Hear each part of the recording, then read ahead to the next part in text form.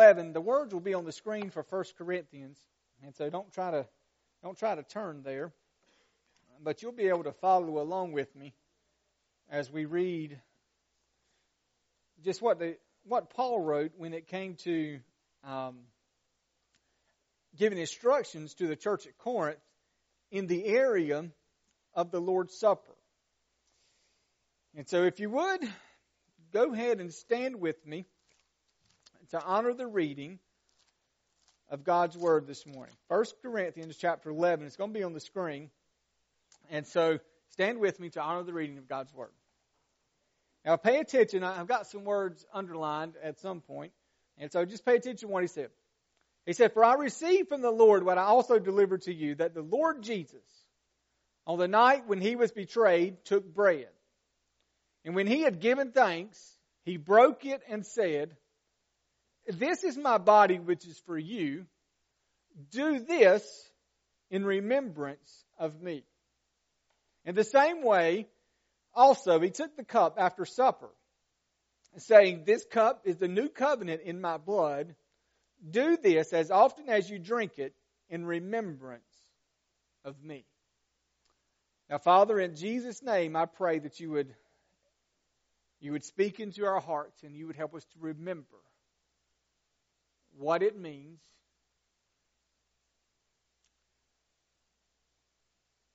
what it costs for us to be your followers. So, Lord, open up our hearts, open up our minds, that we might understand your word this morning. Father, your word is clear. Lord, we need your Spirit to give guidance as we study your word. And so, Lord, would you use it to prick our hearts, to challenge us, to motivate us, Lord, to equip us to be the people that you have called us to be. And it's in Jesus' name I pray. Amen. You guys go ahead and be seated just for a few moments. Two different times there in 1 Corinthians chapter 11, Paul said, "Do this in remembrance of me." Have you ever really taken the time to think about the power behind this idea of remembering? In Joshua chapter 4, the children of Israel had just crossed the Jordan River to get ready to go into the promised land. Remember, they'd been wandering in the wilderness for 40 years. And now time has finally come for them to go in and receive the inheritance that God had promised them. And they passed through the Jordan River. Now, Joshua chapter 3 says that the Jordan River, it overflowed its bank during the time that the children of Israel crossed over. But the priests that were carrying the Ark of the Covenant, when they dipped their feet into the river, God held the waters back upstream so that the priest and all of the children of Israel crossed over on dry land. And when they got to the other side, here's what God instructed them through Joshua. He said, "I want you to get one man from every tribe, 12 nations, 12 tribes there, one man for every tribe. I want you to go back to the riverbed. I want every one of you to get a rock and come back and set up a memorial. So that in times to come, when your children ask, 'Why are these rocks here?' you can tell them about my miracle working power that held the waters back so that you could cross over on dry land." There were going to be rough days ahead for the children of Israel.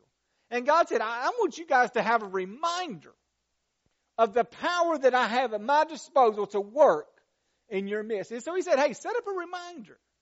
Here's another example. In Psalm 143, it's a Psalm of David. David, it's written at a time when David is near the end of his life. And if you remember correctly, David didn't end his life as good as he began his life. When he sinned with Bathsheba, it just created a whole, a multitude of difficulties that David had to deal with the rest of his life. And in Psalm 143, verse 5, David said, Lord, I remember the days of old. I meditate on it. I ponder on it. I remember the days of old.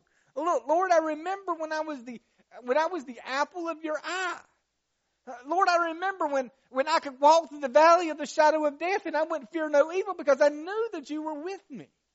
Lord, I remember the day when there was a big giant named Goliath who was mocking you. And Lord, you empowered me to go and to fight this giant. And Lord, you gave me the victory. Lord, I remember the days of old. And Lord, I want them back. And that might be where some of you find yourself this morning. Lord, I remember when I could get down and I studied my Bible. And Lord, it was just like your word was just a free flowing to me, speaking. Lord, I remember when I was full of faith. Lord, I remember when I could do this. And Lord, I want that back. And Lord, and I think what God is saying to us this morning as we partake of the Lord's Supper, if you're ever going to get back, it starts with remembering what Jesus has done for us on the cross. It starts with us remembering what Jesus gave in order that we might have a relationship with Him. It starts with us remembering this great hope that we have in Christ. Now, Nehemiah 13, here's where we tie this in. If you remember correctly, Nehemiah, when we left off in Nehemiah 8, 9, and 10, there had been a great revival. I mean, they were standing and reading and meditating on the Word of God for hours at the time. In Nehemiah chapter 10, they read the Scriptures for like 3 hours, and then they spent 3 hours confessing sin, and there was just this great revival. But when you get to Nehemiah chapter 13, it seems like they've forgotten everything that God has done for them. It was a group of people that had experienced a great revival. Now they have fallen back into sin. Nehemiah chapter 13, you read it in verse 6. Nehemiah had to go back. Remember, he came from the king, and he had to go back for a period of time. And scholars disagree as far as the length of time he was gone, but he was gone anywhere from 3 years to up to 12 years is what best they can understand it. So he was gone for an extended period of time. And you know this old saying, when the cat is away, the mice will play. There you go. And so the leader left, and everything began to fall back into trouble. And so I want to take a few minutes. I want to walk through 3 of the areas, and we could possibly look at a 4th, but at least 3 of the areas where in my 11 plus years of being a pastor, I see the exact same problems that the church struggles with in our day and time. And so I'll walk through these areas very quickly, then I'll give you several points of application there at the end, and then we'll go into a time of invitation that will lead us into our time of communion. And so 3 areas where they compromised. Number 1, they compromised in the area of their giving. Now, in Nehemiah chapter 10, now here's what's so interesting about this. Everything that they compromised in, they promised, they covenanted with God in Nehemiah chapter 10 that they wouldn't do this. And so in Nehemiah chapter 10, verses 32 and following, they said, we're going to obligate ourselves to give yearly 1/3 of a shekel for the service of the house of God. They obligated themselves that they were going to bring the first fruits of their crops. They were going to bring the first fruits of their animals. They were going to bring the first fruits of their dough. They promised to bring a tithe from their land. But at some way, they probably started off really good, Junior. But as Nehemiah was away, they began to fall back into their old ways. And so you get to Nehemiah chapter 13. Notice what Nehemiah finds here in verse 10. I also found out that the portions of the Levites had not been given to them, so that the Levites and the singers who did the work literally in the house of God, they had to flee each to his field.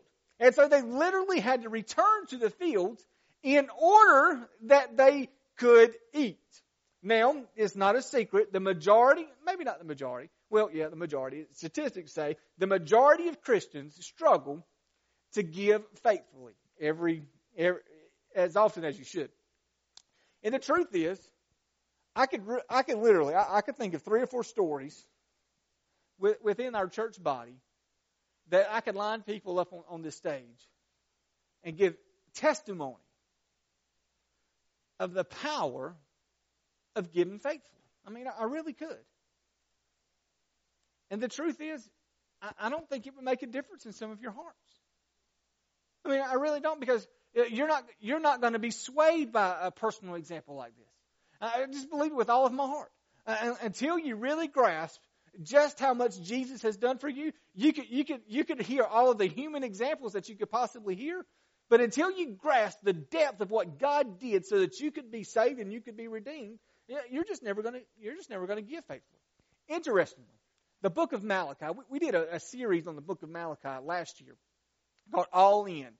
The book of Malachi, scholars will tell us that the book of Malachi was written during the period in which Nehemiah was away. You know what the book of Malachi talks about?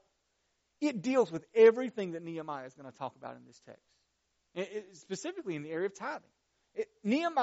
Malachi is the only place in the Bible where God says, try me in this. And it's in the area of our giving.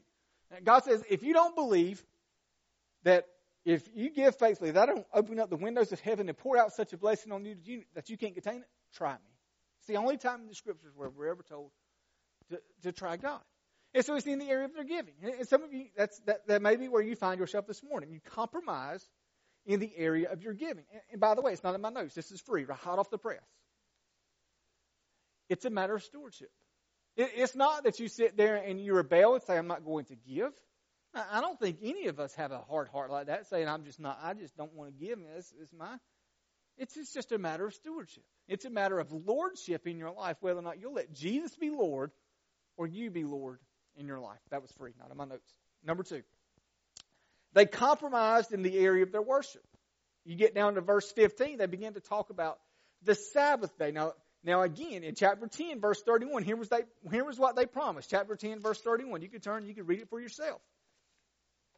He said, and if the peoples of the land bring in any goods or any grain on the Sabbath day to sell, we will not buy from them on the Sabbath or on a holy day, and we'll even forego the crops on the 7th year and the exaction of every debt. Now, Nehemiah wasn't trying to be a legalist here. The Sabbath day was to be a day that was set aside not just for rest, but it was also for a day of worship. It was a day that they were to remember the mercies and the grace of God, to remember the power of God. It was a day that they were to think deeply, if you will, about who God is, about the character of God and the nature of God. And for them to keep the Sabbath, now catch this, for them to keep the Sabbath, it was for them to worship correctly. And so if they didn't keep the Sabbath, it meant that they were not worshiping correctly. Hey, I got a question. Now, some of you teenagers, I want you to pick up on this. How many of you have an iPhone? Just out of curiosity, you've got an iPhone. Would you mind taking it out just for a second? It's the only time I'm encouraging you to use your phone in the middle of the service. And adults too, if y'all got an iPhone, I want y'all to see if y'all can do this with me. Now, on your iPhone, this is somewhat of a new invention. Now, I've got a 7. So right here on this side, if you've got a 6 or a 5, it might be on the top. If you see this button right here, I want y'all to hold that down for me just for a second. It's kind of new. You hold it down, and then you slide this over, and you cut it off. Have y'all, it's amazing. Did y'all know y'all could do that?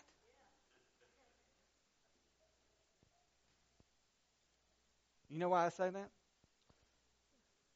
Because we get so attached to our electronic devices, we can't even, and hey, the reason I can say this is because I've struggled with this. You can't sit down and be still and know that God is the Lord because of all the notifications that come across your phone.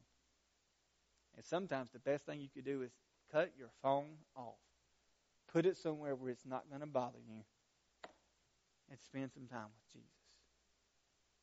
And shame on you if you come to church with the idea that you're going to take your phone and play games and get on social media while we try to worship. They compromised in the area of their worship. You say, well, preacher, that's not a big deal. You know what compromising in the area of worship will do? It leads you to this place of complacency in your walk with Jesus. And do you know that complacency in your walk with Jesus is an enemy of the cross? You'll never care deeply about the things of God as long as you're complacent in your worship. That's what they were experiencing here. They were compromising in the area of their worship. Number 3. They compromised in the area of their purity. Now, beginning in chapter 13, verse 23, Nehemiah shifts to the institution of marriage. They were intermarrying with people from different faiths. Now, note the problem. It's not that they were intermarrying with people of different skin color. It was people of different faiths. And they were intermarrying with people from Ashdod, Ammon, and Moab. Now again, the problem is the faith. For example, how many of y'all have heard of the book of Ruth in your Bible? Do you know that Ruth is not Jewish? Ruth was a Moabite. But yet she's the great-great-great-great-grandmother of Jesus Christ. She's included in the genealogy in Matthew chapter 1.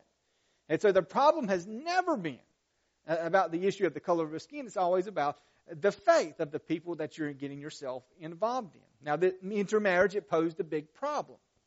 Because verse 24 says, it says, half of the children spoke the language of Ashdod, and they could not speak the language of Judah, but only the language of each people. You say, well, why is that a big deal? You know what the scriptures were written in? It's the language of Judah. And so if you raise a generation of children that cannot speak the Hebrew language, you know what you've just done to the Word of God? You've just cut it off from the people. And if you raise a whole generation of people that don't have any idea of what the scriptures say, can you imagine what's going to happen in the generations that follow?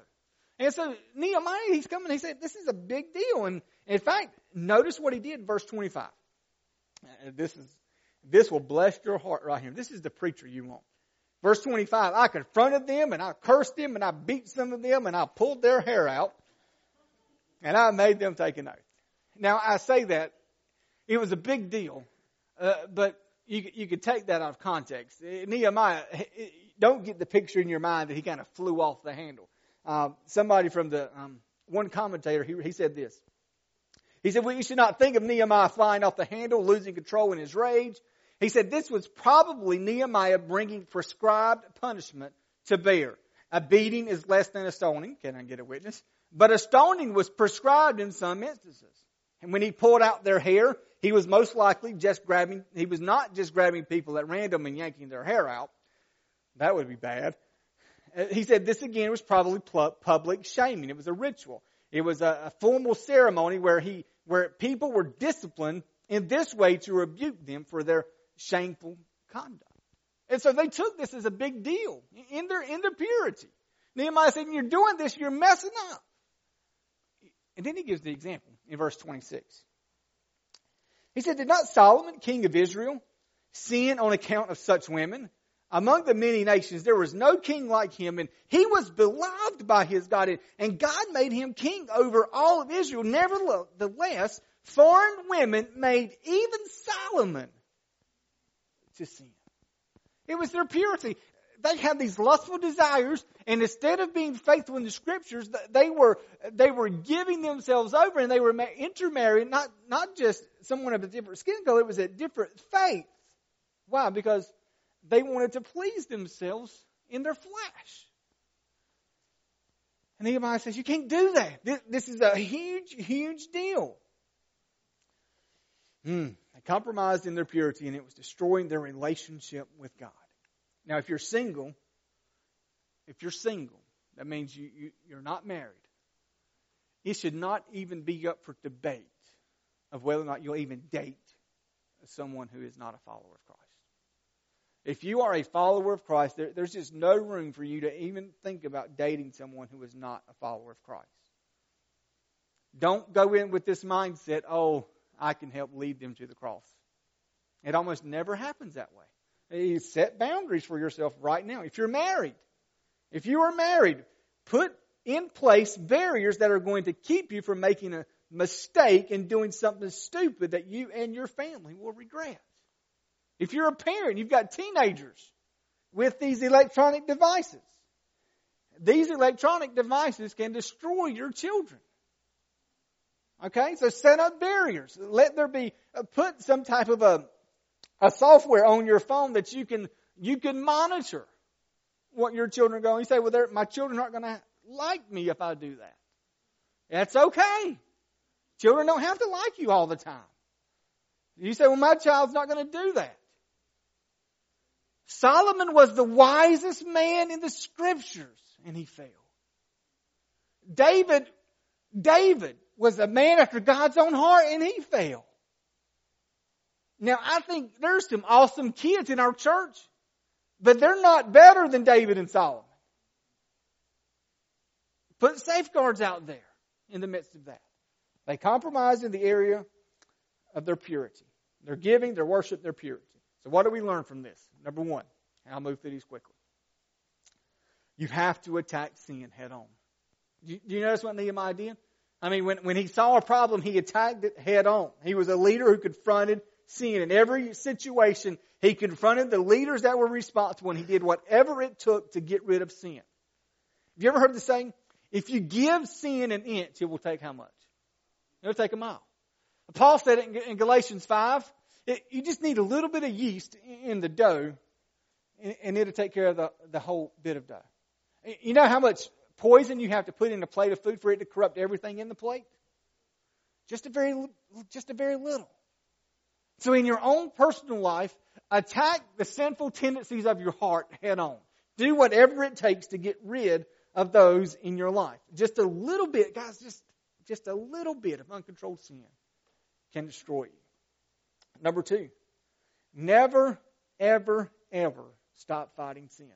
Scholars tell us that by the time Nehemiah, he's confronting sin in Nehemiah 13, that he's probably somewhere around the age of 65 in his life. You think, man, 65, that's the age I want to retire, right? I mean, that's the age I just want to kind of chill out, and sit back, and prop my feet up, and just live the good life. You know, that's not Nehemiah. Nehemiah, when he gets there, he confronts sin head on. In fact, I thought about it this week. You remember where Nehemiah came from? From the king's palace. I mean, he came from royalty. He came from luxury. And now he has to go back and confront this sin that he's already dealt with before. It would have been easy for Nehemiah to say, you know what? I don't have to put up with this garbage anymore. I've tried and I've tried and I've tried, and you've gone back and you've done the same thing that you said you weren't going to do. You guys fixed the problem. I'm going back to the king. But that's not what he done. And if you're a follower of Christ, you can't ever give in either. Because I guarantee you, it's for all of us. All of us have certain things that we struggle with. And you're going to struggle with it the rest of your life. And what you cannot do is you cannot just give in and say, well, I've struggled with it this long, I'm just going to let it go. I'm just going to give in. You can't do that. If you're a follower of Jesus and the hand of God is on your life, you continue to attack and fight that sin. Number three, now I want you to catch this. Be thankful for grace and mercy. There's two different ways you can look at what happens in Nehemiah 13. On the one hand, you could look at the Israelites and say, man, them bunch of knuckleheads, I can't believe they're doing this again. God should just wipe them off the face of the earth. They're not listening, they're not obeying. I mean, they're just some crazy guys.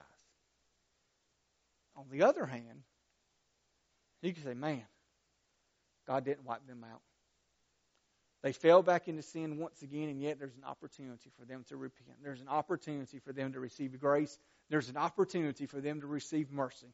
And man, that should be encouraging to you this morning, especially if you find yourself in a place where you have compromised, and you find yourself this morning and the Spirit of God is put in just an area in your life where you know you've compromised.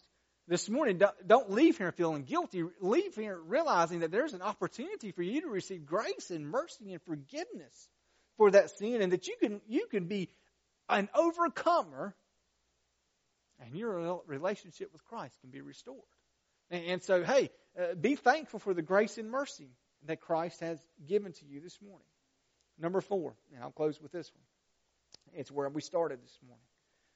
Remember what Jesus has done for you. You know, it's easy for you to look at your finances and think something like this. I'll keep as much as I want.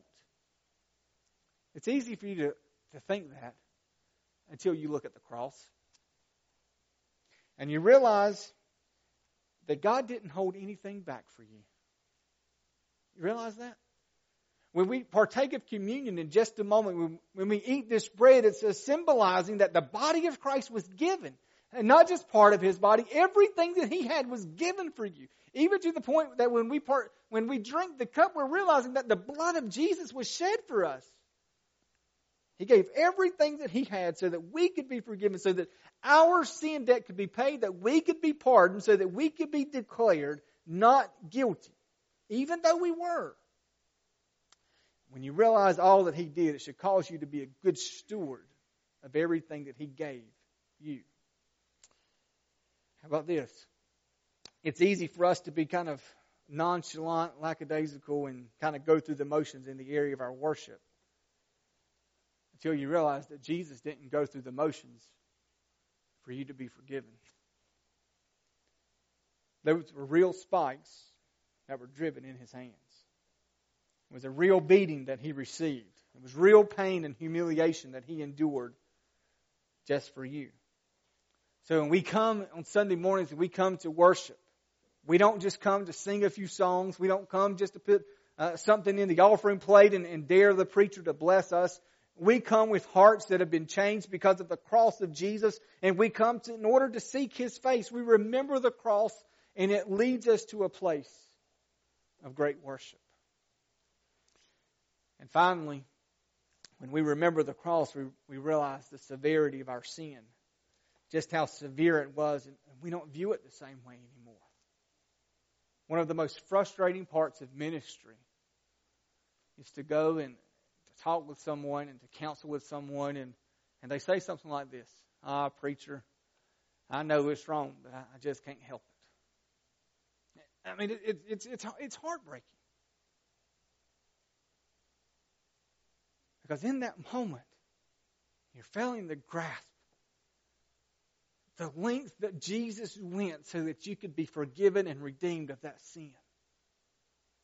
And here we are sitting and saying, "Oh, well, I could just live and dabble in this little area of sin." And Jesus is saying, "No, man, I gave everything I had so that you could be forgiven, so that you could be redeemed, so that you could be free from that sin." And yet we want to go back and we want to dabble in it. And so your sin, think about this. Your sin is an assault on the character of God. In fact, it is such an assault on the character of God that He had to step out of heaven and give His body as a sacrifice for your sin. It wasn't something that was just a little sin to Him.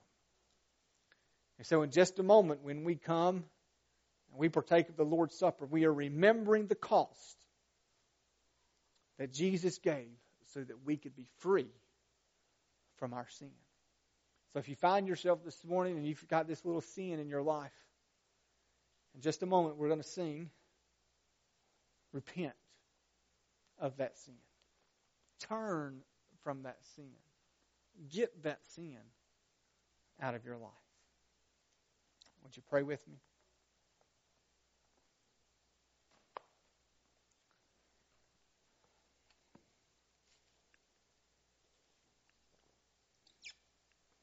Father, thank You for the cross upon which Jesus gave His life in order that we might be redeemed. Lord, as we prepare to partake of communion, Lord, would You prepare our hearts to truly worship You during this time. And Lord, I pray for every person that's under the sound of my voice that, Lord, if there's unrepented sin in their life, Lord, today, Lord, they would repent of that and they would trust in Jesus for their forgiveness. And that, Lord, today they would get their hearts in line with Your will, Father. So, Father, would You move during our time of invitation as only as You can? And it's in Jesus' name I pray. Amen. Here's what I want to ask you to do during your invitation.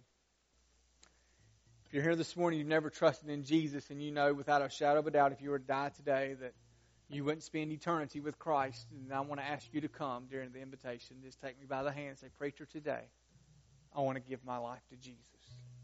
There's not a greater decision you'll ever make on the face of the earth. And secondly, I want to ask you this. Maybe you're here this morning and you know that you've asked Jesus to be your Savior. You know that you're walking, that you're saved. But you know that you've compromised in some areas in your life. Maybe just one area. Maybe it's an area where the Spirit of God has just spoken into your heart today. The Bible says that when we come and we partake of the Lord's Supper, we don't need to do so in an unworthy manner. And so today, as we respond to the sermon and get our hearts prepared to partake of the Lord's Supper, and the Spirit of God is putting His finger on an area of your life. And during this invitation, you don't have to come to the altar, but you can if you want to. But today, would you repent of that sin? And you ask Jesus to forgive you of that, and you get your heart and your life in line with who Christ is. Okay, so however the Spirit of God is speaking and leading into your life, you respond in obedience to what He's saying and what He's doing in your life at this moment. You stand with us and you sing and you respond as He leads.